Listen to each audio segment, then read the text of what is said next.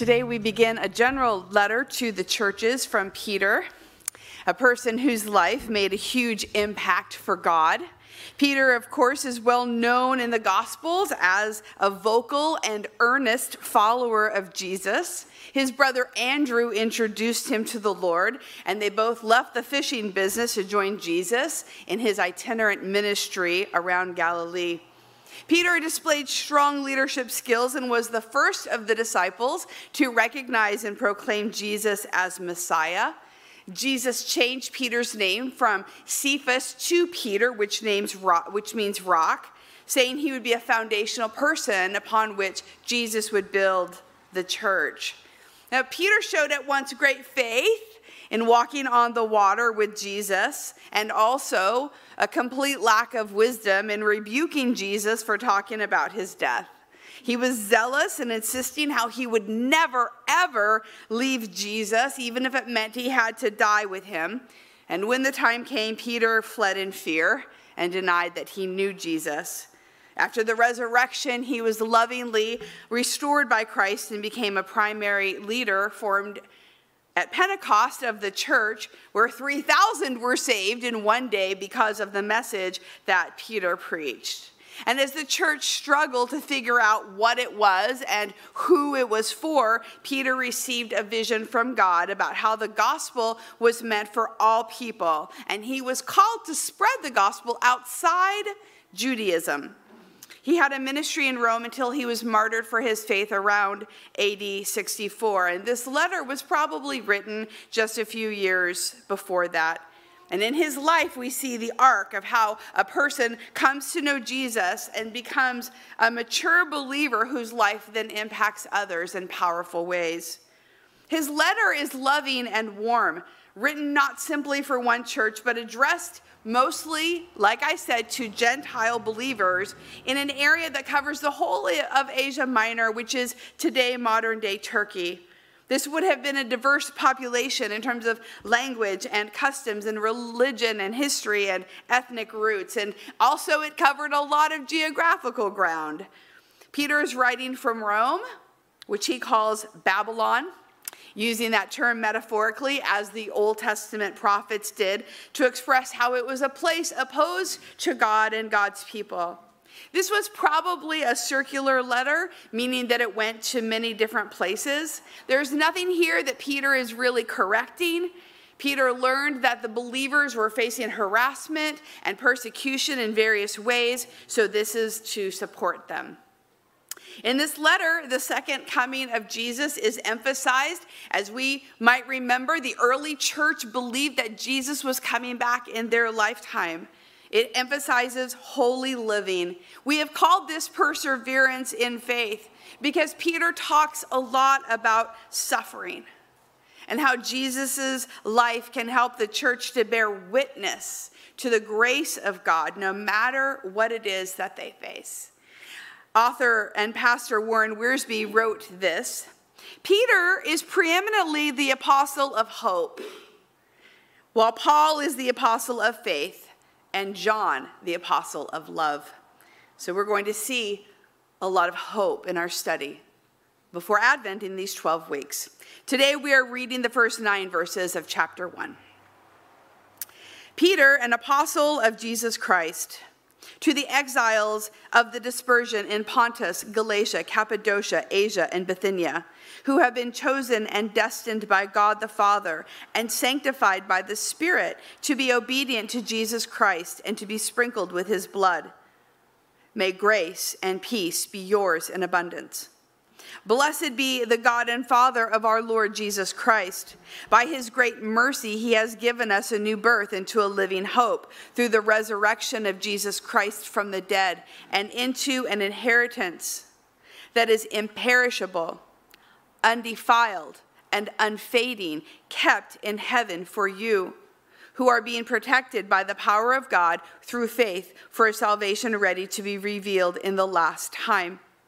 In this you rejoice, even if now for a little while you have had to suffer various trials. so that the genuineness of your faith, being more precious than gold, that though perishable is tested by fire, may be found to result in praise and glory and honor when Jesus Christ is revealed. Although you have not seen him, you love him. And even though you do not see him now, you believe in him and rejoice with an indescribable and glorious joy, for you are receiving the outcome of your faith, the salvation of your souls. Let us pray. Lord, your promises for us, for your church, throughout all time and in all places are real. You are here. You have been speaking to us. You want to continue to speak to us through your inspired and holy and good word. So help us. Help us, Lord, to listen, to receive, and to obey. Amen. Let's begin with the first two verses. Peter identifies himself as an apostle of Jesus, a role that he was sent out to share the gospel as one who followed Christ and walked with him. As we talked about, this letter is sent out to the exiles in Asia Minor. It isn't exactly clear what is meant here by exiles. Most scholars agree that it probably means a group of people from the slave class or the lower class who are forced from their homes or their livelihood or something about their life and scattered due to lots of factors, including their faith. They are social outcasts, or they are disenfranchised or marginalized in some way. Later, Peter is going to use metaphorical language about how Christians are strangers on this earth, which also could be part of the language here. What we might focus in on is how these people are estranged in some way and alone. The believers are feeling alone. Exile is a very strong word.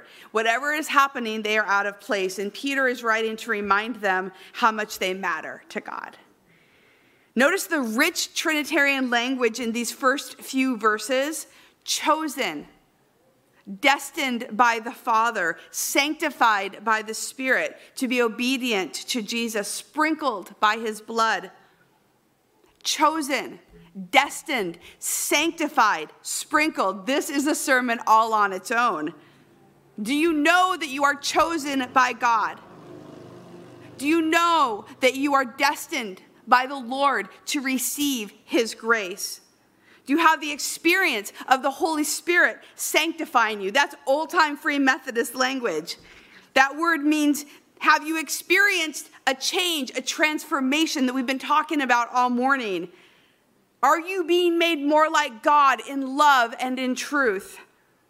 We know we're cleansed by the blood of Jesus. Sometimes that's all we focus in on. But how much do you think about these other words? God has chosen you. He has designed you to know him. God is making us holy. We don't make ourselves better. We don't draw near to God on our own. With these opening words, Peter is including those who are not Jewish into Christ's family, but using that kind of language. These are words of promise. Peter was raised with these words, with this identity. But those who are grafted on need to hear it also. Those who are separated out for some reason, they need to know that they also are in a solid place in God's heart and in God's family. This is a strong opening to a letter where Peter is bringing words of assurance. Even if you didn't know anything about Peter, if you didn't know anything about what was going on or the author, you would know a little bit about this person's heart and what the writer wanted the readers to know and to live into. So what of those words do you need today? You've been lovingly chosen by the Lord to live with him and for him. The Spirit is making you holy, is designed you for obedience, cleanse you by the blood of Jesus. Everyone is indeed welcomed and included to know him. These people may be cut off from something that they had before, but they are dear. They are dear to the Lord. We focus next on the next 3 to 9 verses. As we do, we also want to acknowledge how beautiful and uplifting these verses are. In the Greek, this is actually a run-on sentence, but we should print it and put it out where we can see it every day, because these are words of assurance that Christians in every age need to hear. And there are two main ideas I want us to think about. The first is that this is a passage about focus.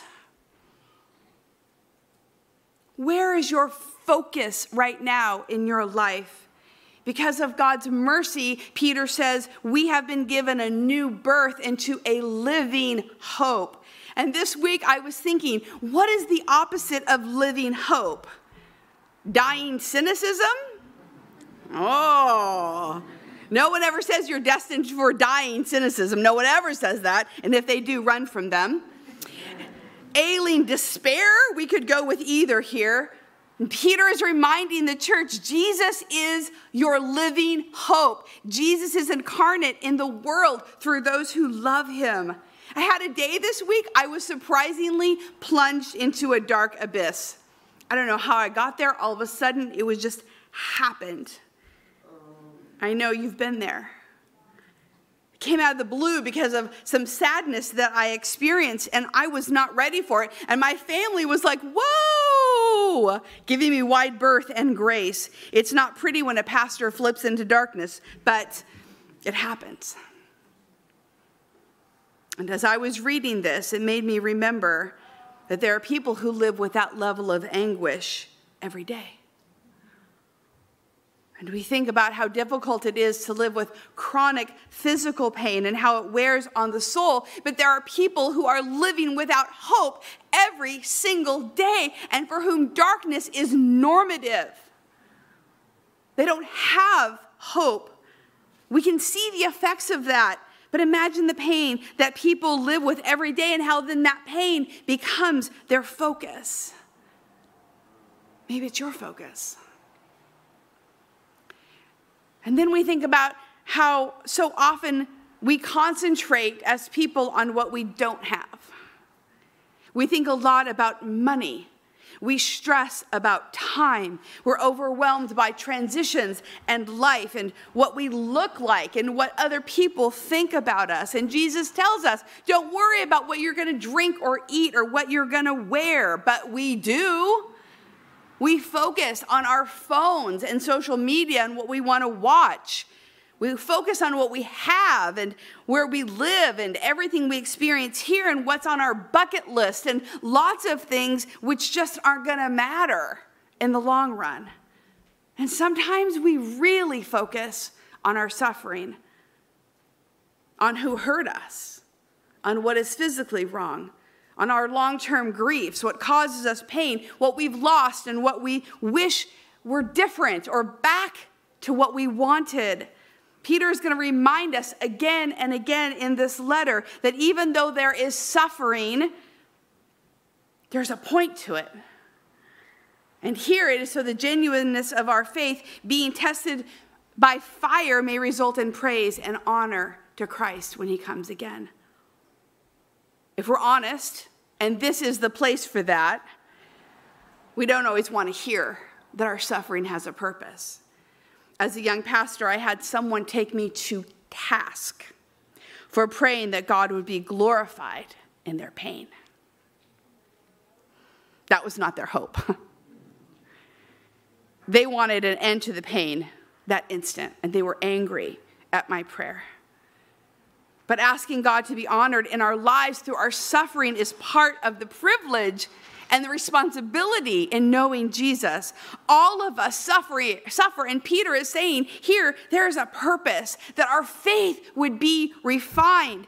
It isn't as though God doesn't care about our sorrows. He meets us in our sorrows and then asks us to have faith and meet him there so that we might know his plan for us in it. What is the main focus right now in your heart and in your life? Usually it's ourselves.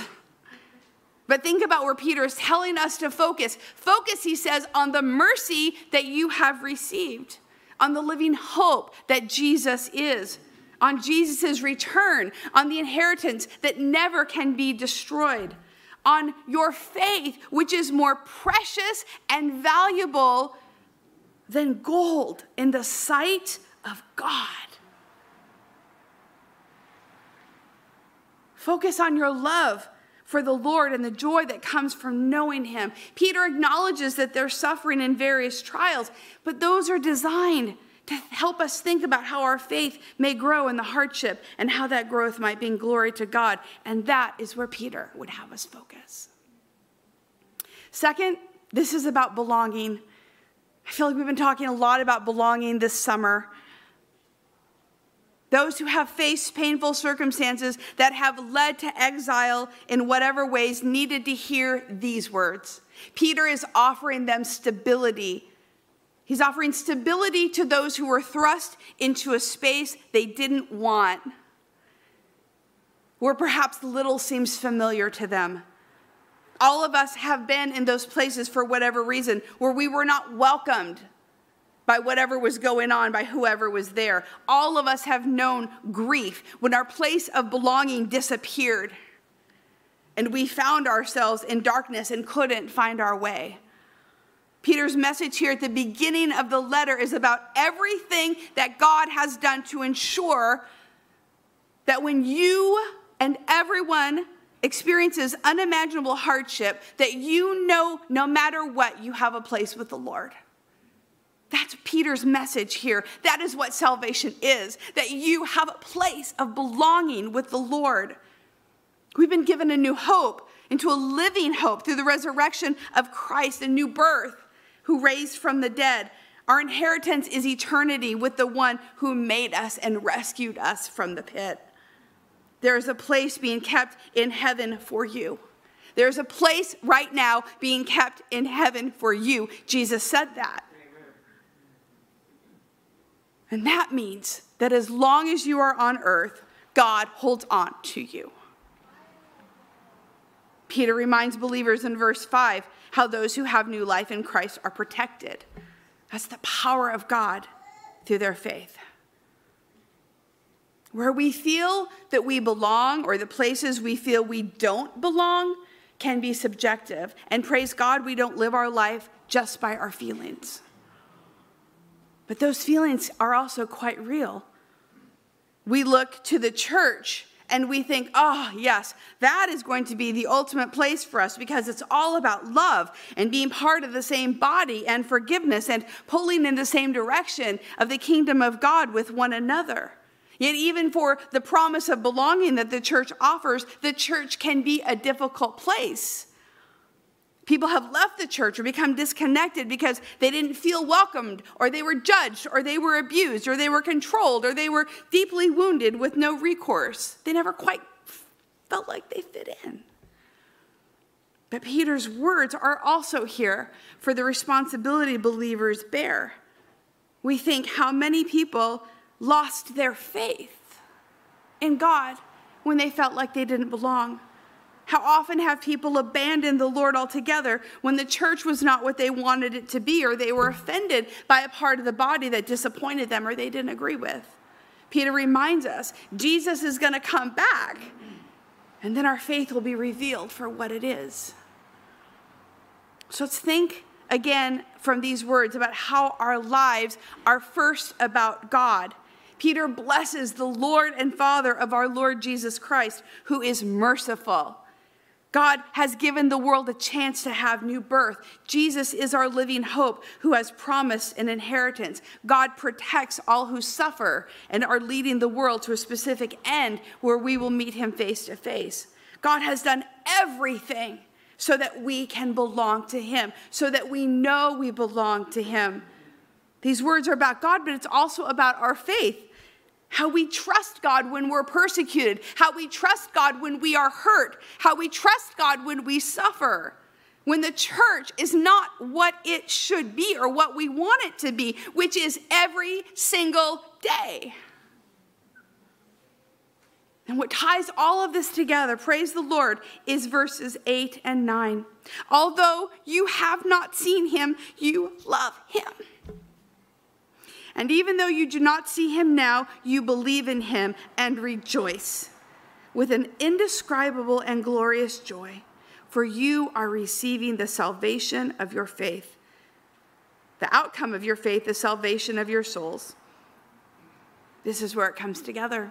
This is where our faith in God and his work in us helps us to receive the salvation he promises. The language is so compelling. Even though you haven't seen him, and Peter has seen him, you love him. Even though the world brings suffering and you can't always see where God is, you believe. And although God's people face rough things that are hard to take, we still try and find trust. And this brings incredible joy. It is this belonging in Jesus that brings us fulfillment, because nobody can take that away. Our actions, our participation in the body of Christ, our strong opinions, our struggles in this life, our deconstruction, and the building back up of our faith comes back to one place always: Jesus. I read this week how 1 Peter is about gaining wisdom so the church would be taught how to suffer well. A lesson that all of us could take to heart in these days in which we live. Suffering is inevitable in the world, but it's also very much part of the faith that we have in Christ. What will we do with our suffering? What do we do when we lose our focus and place of belonging and can't find our way? Peter would remind us today of the overwhelming love of God that gives us what we need to persevere. He would tell us that our salvation matters in these conversations, because what Christ has done gives us strength and hope for what we go through. Peter understood firsthand how Jesus meets us in our immaturity, meets us in our mistakes, and in our impulsivity, in our sorrows, and our fear, and our sin, and the evil that we face, and then changes us and makes us more like him. Knowing Jesus shows us who we are, it gives us our focus. He gives us our sense of belonging. So let us seek the Lord for what he would say to us through his word. Thank you for listening. If you would like to learn more about the Free Methodist Church of Santa Barbara, you can visit us online at fmcsb.org. We pray this message has been a blessing to you.